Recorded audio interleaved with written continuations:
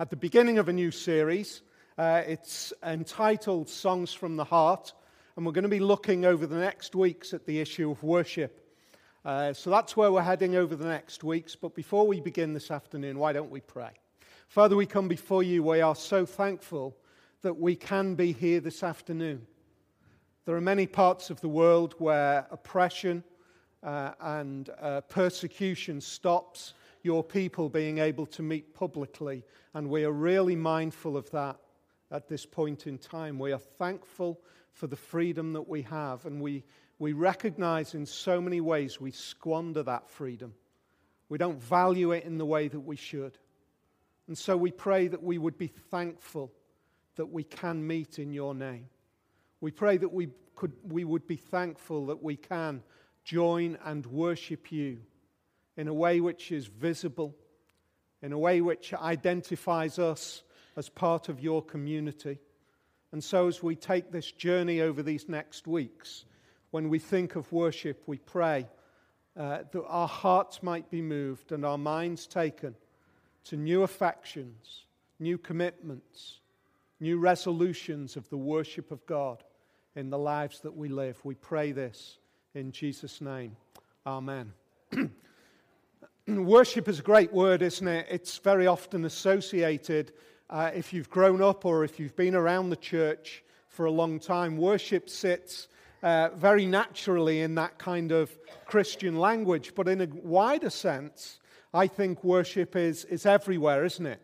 Worship is a common human experience. If we just think about that for a moment as a starting point, if you like. There is something about us as human beings which behaves in certain ways. We work, we live, we act, we behave, we think as worshippers. Whether we believe in a God, whether we have any kind of faith or not, there are expressions of worship in all of our lives.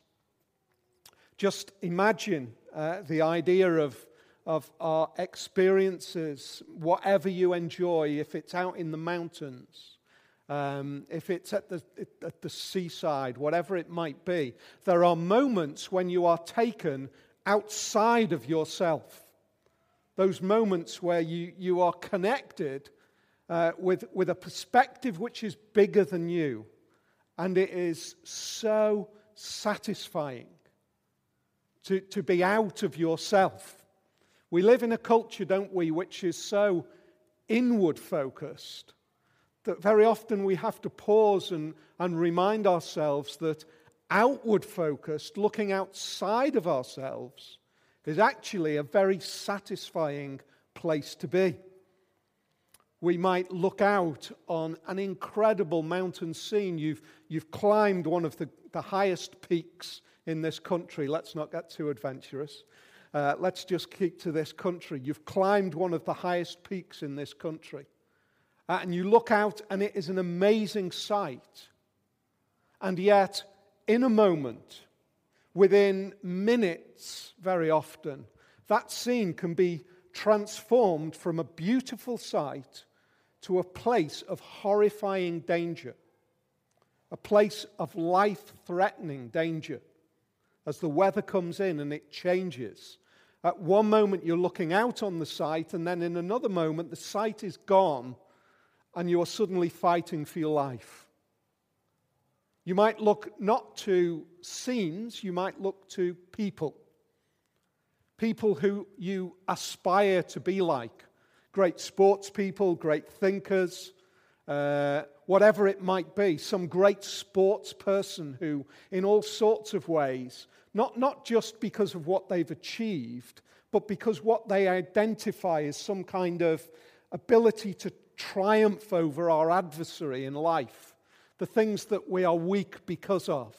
And we have this sporting hero who has managed to break those things that we fear. Maybe it's illness. Maybe it's some life-threatening illness, and this person has broken through that. And then they are suddenly achieving, and we place all of our hope. We look outside of ourselves, and we bring worship to that individual. And it carries us And then we find that perhaps that success, the foundation, has been doping or some other kind of cheating.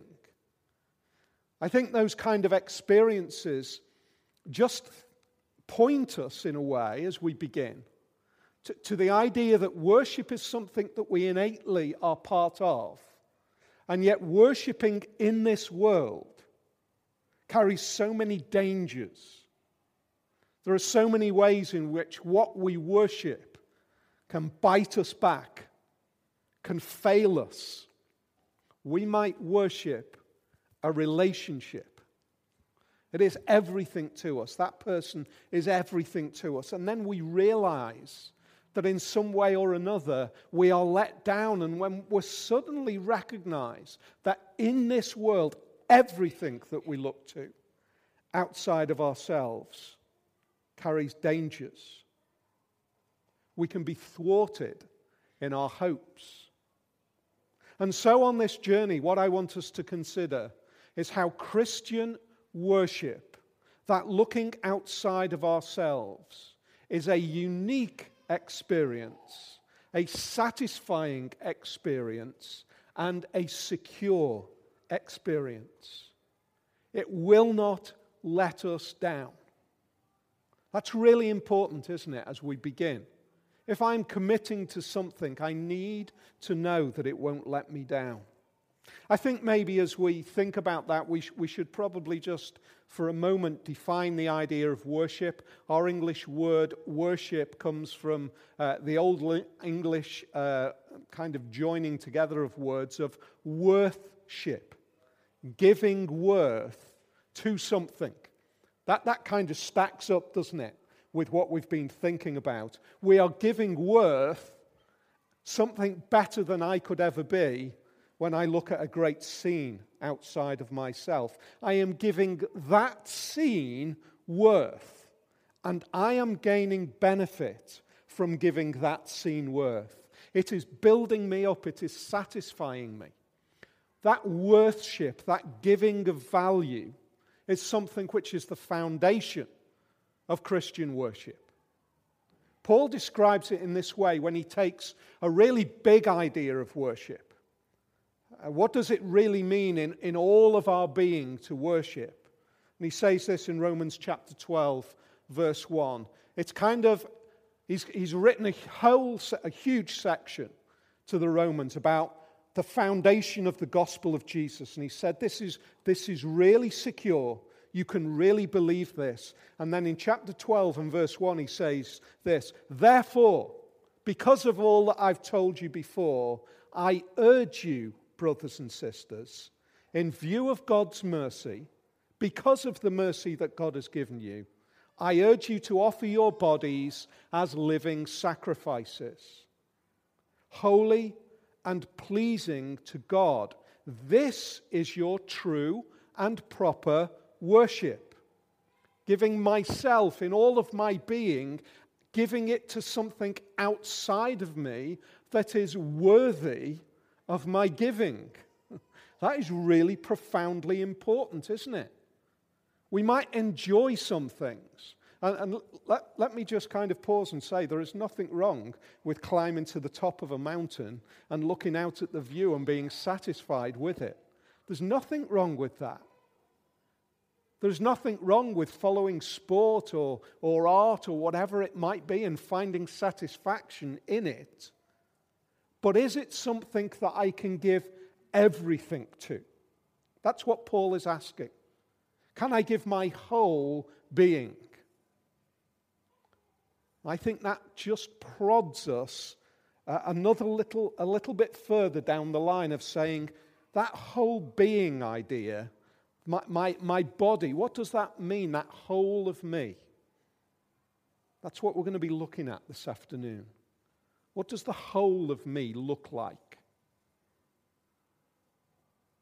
So we've thought about the idea that we are naturally worshippers. We've recognized that Paul says that we are whole person worshippers. The buzzword that's being used in all sorts of ways is holistic, the whole of me worshippers. So if you keep that in mind over the next few weeks, the whole of me worshippers. How can we see that? I want us to take a journey to imagine ourselves 900 BC. Solomon's temple has been built, and we are God's people in that place at that time. And we find ourselves involved, engaged in the worship of God. We're singing a song, Psalm 8. We're going to be looking at Psalm 8 this afternoon as we consider it. But before we start going through the detailed lines of this psalm, I just want to pause and I just want to think for a minute. We're singing. Psalm 8, as we read it, we read it earlier, Psalm 8 is ideas and thoughts which are written on a page, and we reflect on them, but we've got to pause and say, hang on a sec, it wasn't necessarily like that for God's people 900 BC. Yes, it was written down, but it was sung. I want to imagine what it would be like if we were gathered together, maybe a group of people about this size, and we were making our way up towards the temple, up towards the outer courts, and we're singing Psalm 8 together. Singing this song. Isn't it amazing? Can you imagine what it would be like as we get towards the temple and we hear our voices bouncing back off the walls as they echo towards us, as we hear our little gathering of voices mixing with the sounds of other singing going on in different places? Can you get a feel for how moving that is? How incredible that would be if we were engaged in that kind of worship of God. I don't know what the tune would be like. And I definitely can't pronounce the Hebrew for you. I know that the tune wouldn't be any tune that we have. And I know probably that the pitch and meter and all of that kind of techie music stuff would be different to our kind of singing. But there would be something breathtaking about what we're doing at that moment in time. Just stepping back from the details of Psalm 8, just think about that. God has said one of the elements of worship, the worship of me, and this series is probably looking at more the gathering of us together and what it means when we gather to worship. One of the elements of the worship of me is the creative action and activity of singing. Voices raising and dropping and patterns emerging so that the words are there, but it's not just the words, is it? It moves up and down. It creates a beauty alongside the words. It's singing. It's what God has said. This is part of the worship of me. I love that. I love that God has said, worship me, not just with words, not just with thoughts and ideas, but with all of the creative energy of this unique activity of singing. How passionate is God for singing? How passionate is God for that creative experience, that moment of beauty when words hit a certain note, and it's not just that word that hits us, it's the echo of that particular pitch and tone coming back off the temple walls. How passionate is God about that? Here's how passionate God is about singing. Zephaniah chapter 3 and verse 17 says this: "The Lord your God is with you." That's great news, isn't it? The Lord your God is with you, the mighty warrior who saves. He will take great delight in you. That is amazing news for God's people, isn't it? God will take delight in us. Do you know, sometimes I think our Christian experience is, God's accepted me. It is way beyond that. It's just so far beyond that. That's not even first base in a way. God delights in us. How delighted is God in us? He will take great delight in you. In his love, he will no longer rebuke you.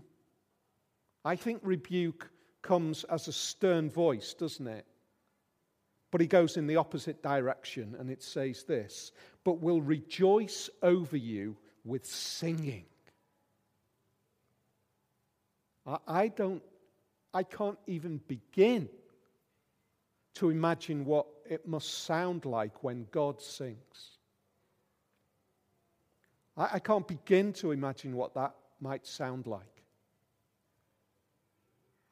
I can only just in my mind conceive of what it might be like as a collective gathering of us walking up towards the temple, singing Psalm 8, bouncing back off the walls and hitting us and hearing those different... I can just about imagine that, but I can't get close to imagining what it sounds like when God sings. But I tell you this, it will be beautiful. And he's singing about you if you trust and believe in him. That is amazing, isn't it? How low do you feel this afternoon? How desperate do you feel? How much of a failure do you feel? How weak do you feel? How half-hearted do you feel? Because of the cross of Jesus Christ, if you believe in him, God says, I will no longer rebuke you, I will rejoice over you with singing.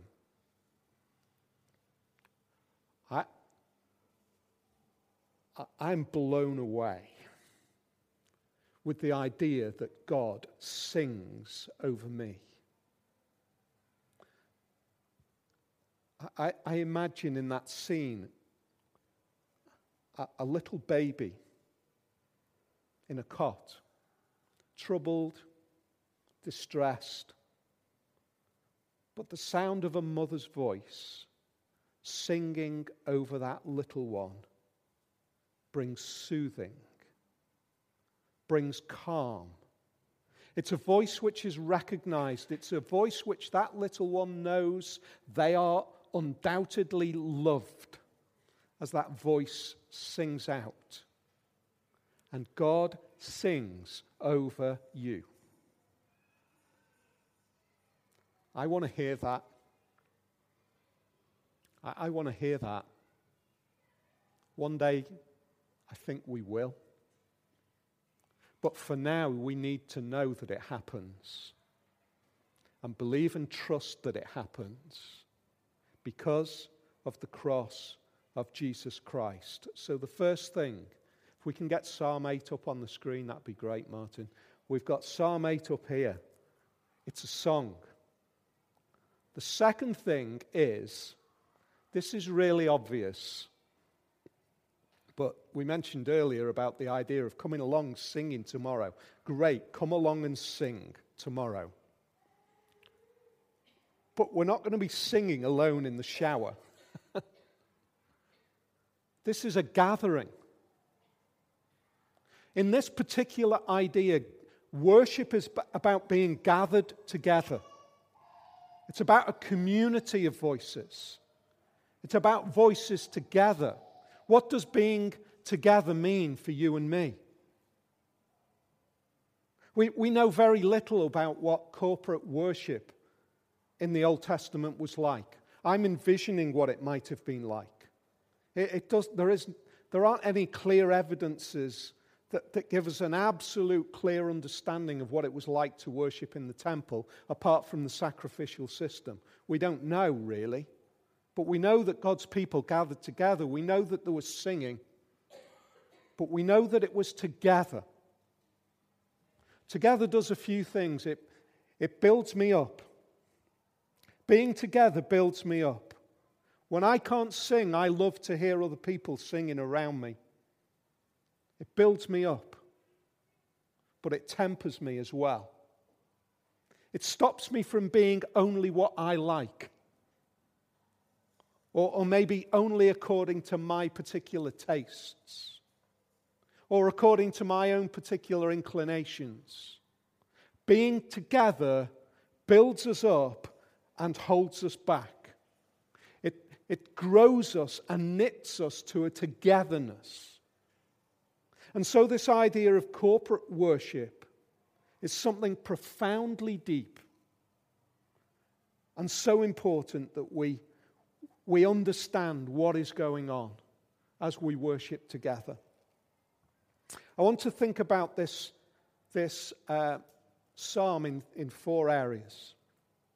Four areas which, in a way, look back towards Romans 12 and ask the question, what does it mean for us to worship our whole being? First is this. Psalm chapter 8 and verse 1. Lord, our Lord, how majestic is your name in all the earth. You have set your glory in the heavens.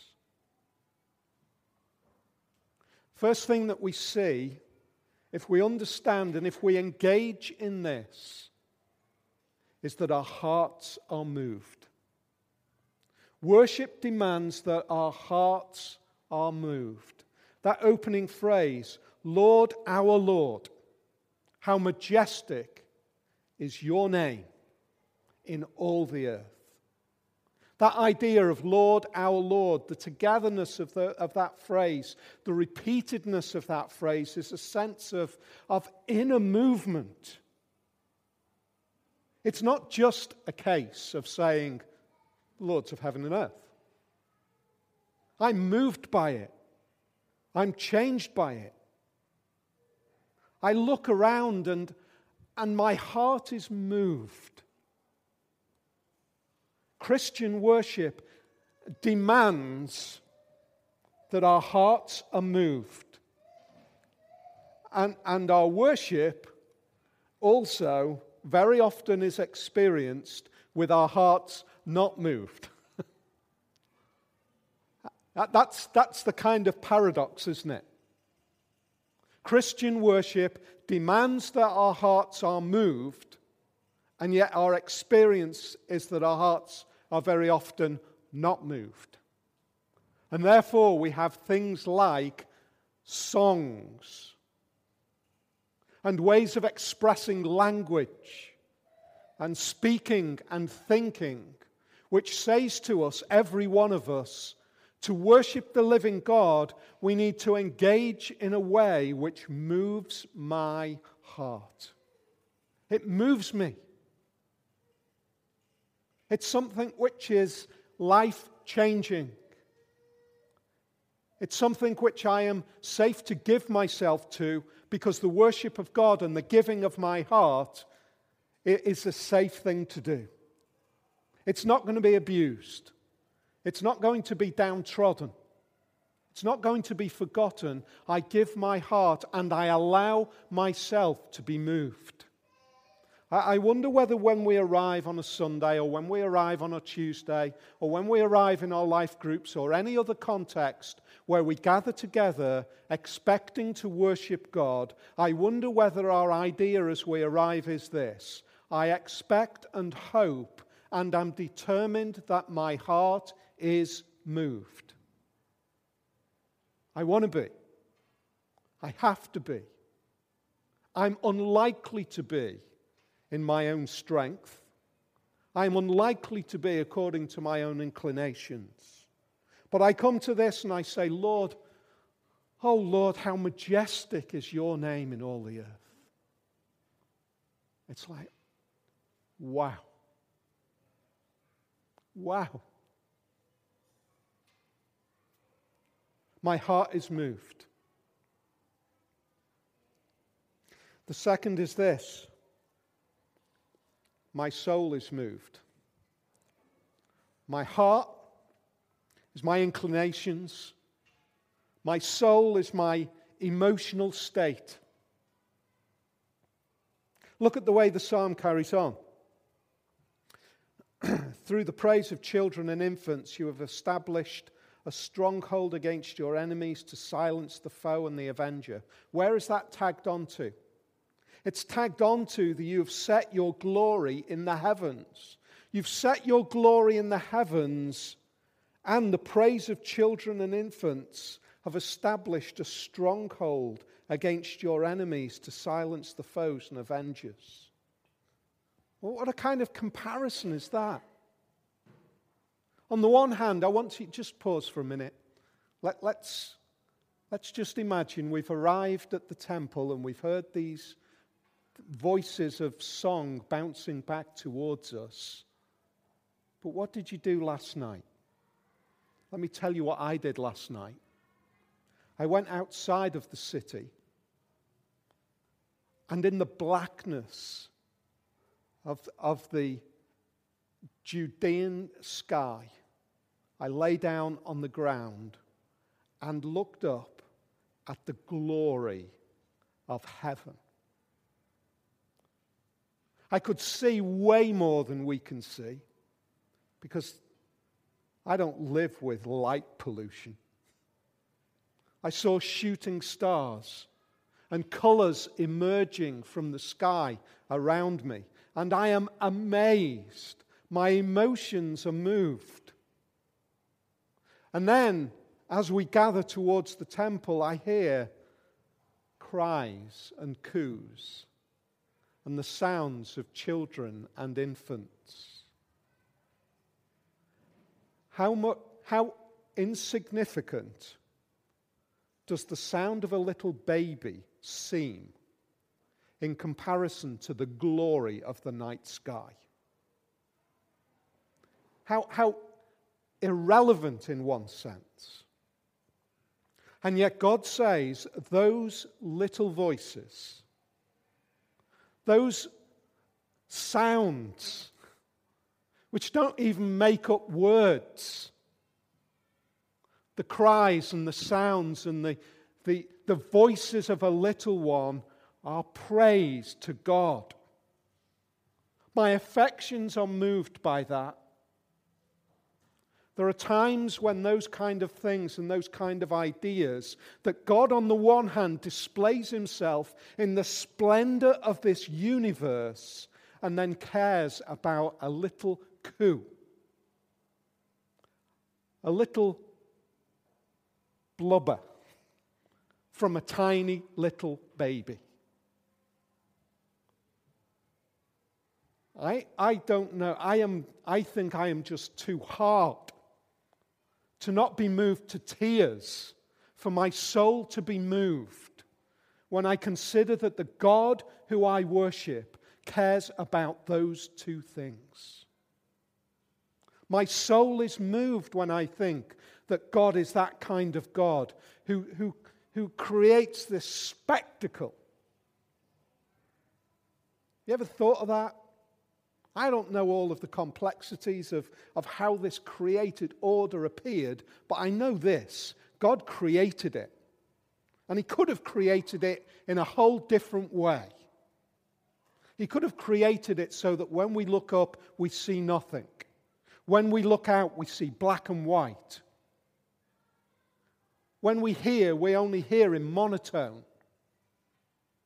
And yet God has given us this stimulus, this soul-moving stimulus, so that little babies who are coming to terms with the world that they live in, who are looking around and seeing the different shapes and the colors and are beginning to orientate themselves in a profoundly innocent way, are praising God with the little voices.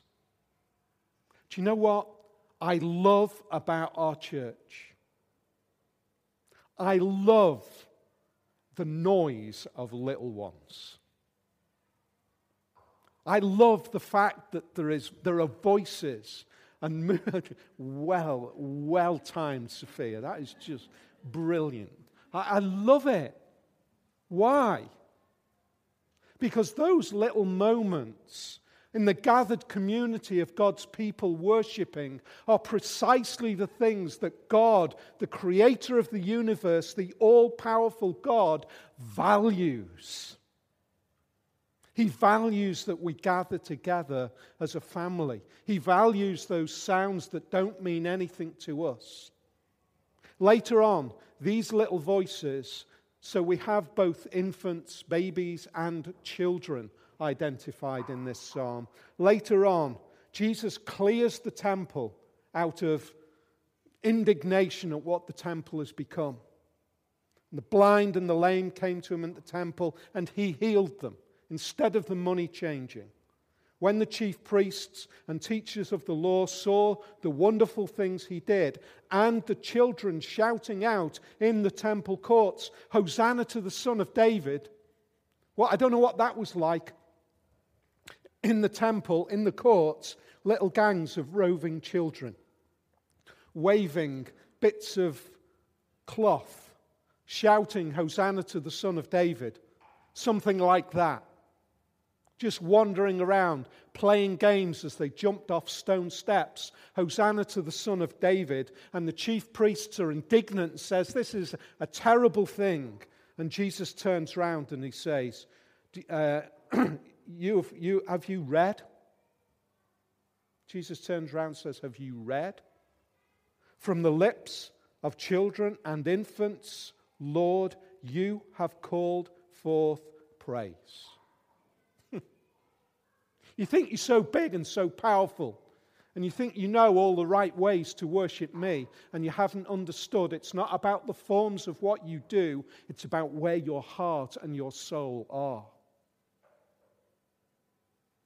And so the worship of God is about our heart, it's about our soul, and it's about our mind.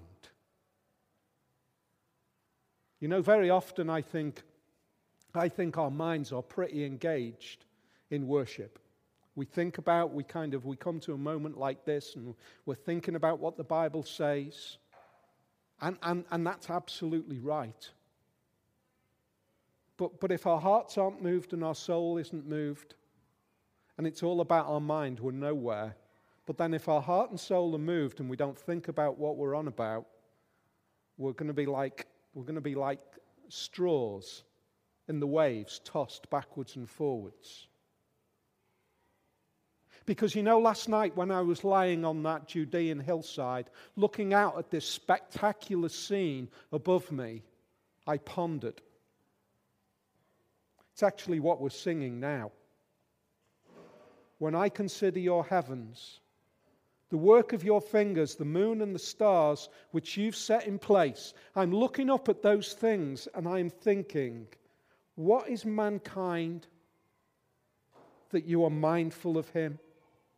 Human beings, that you care for them. That's where my mind went. It went to that analysis.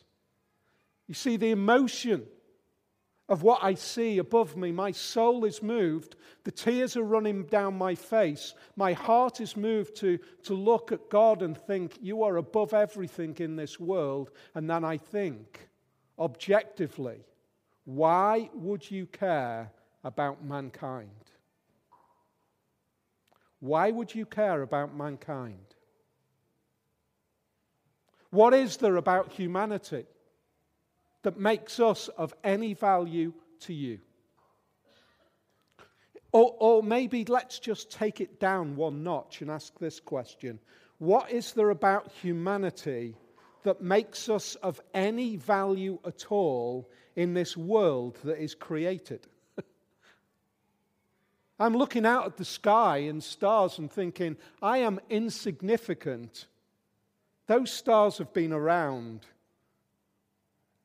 however long. I'm seeing light that is older than my great-great-grandfather. Why do you care about me? You see, my mind is moved in worship. I'm caused to think. And it's the securing of those ideas that become the kind of anchor ropes that secure my heart, that secure my soul. My mind engages in what it means to think about this God. How can I respond? How can I see where I fit? The fourth thing that we see is that our strength is engaged in worship.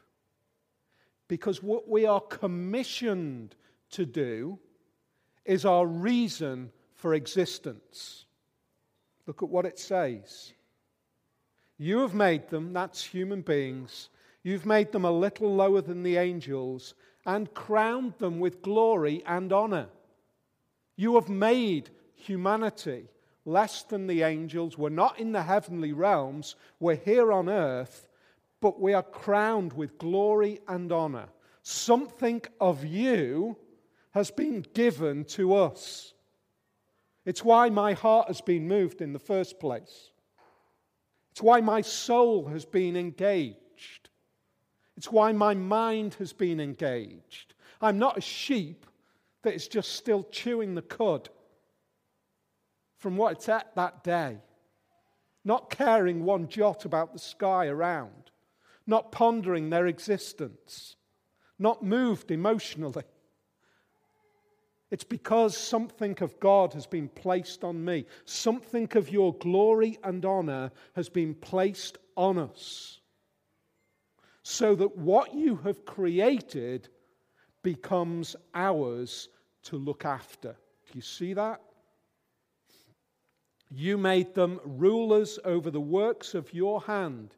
You put everything under their feet. All flocks and herds and animals of the wild, the birds in the sky, the fish in the sea, all that swim the paths of the sea. You have given this world for us to tend.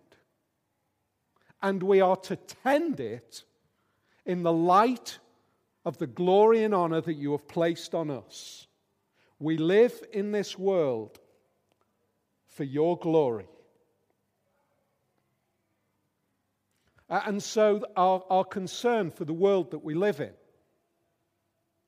our horrors at the way the world is being kind of ground to a place of pollution and mess, is not how we should see the world.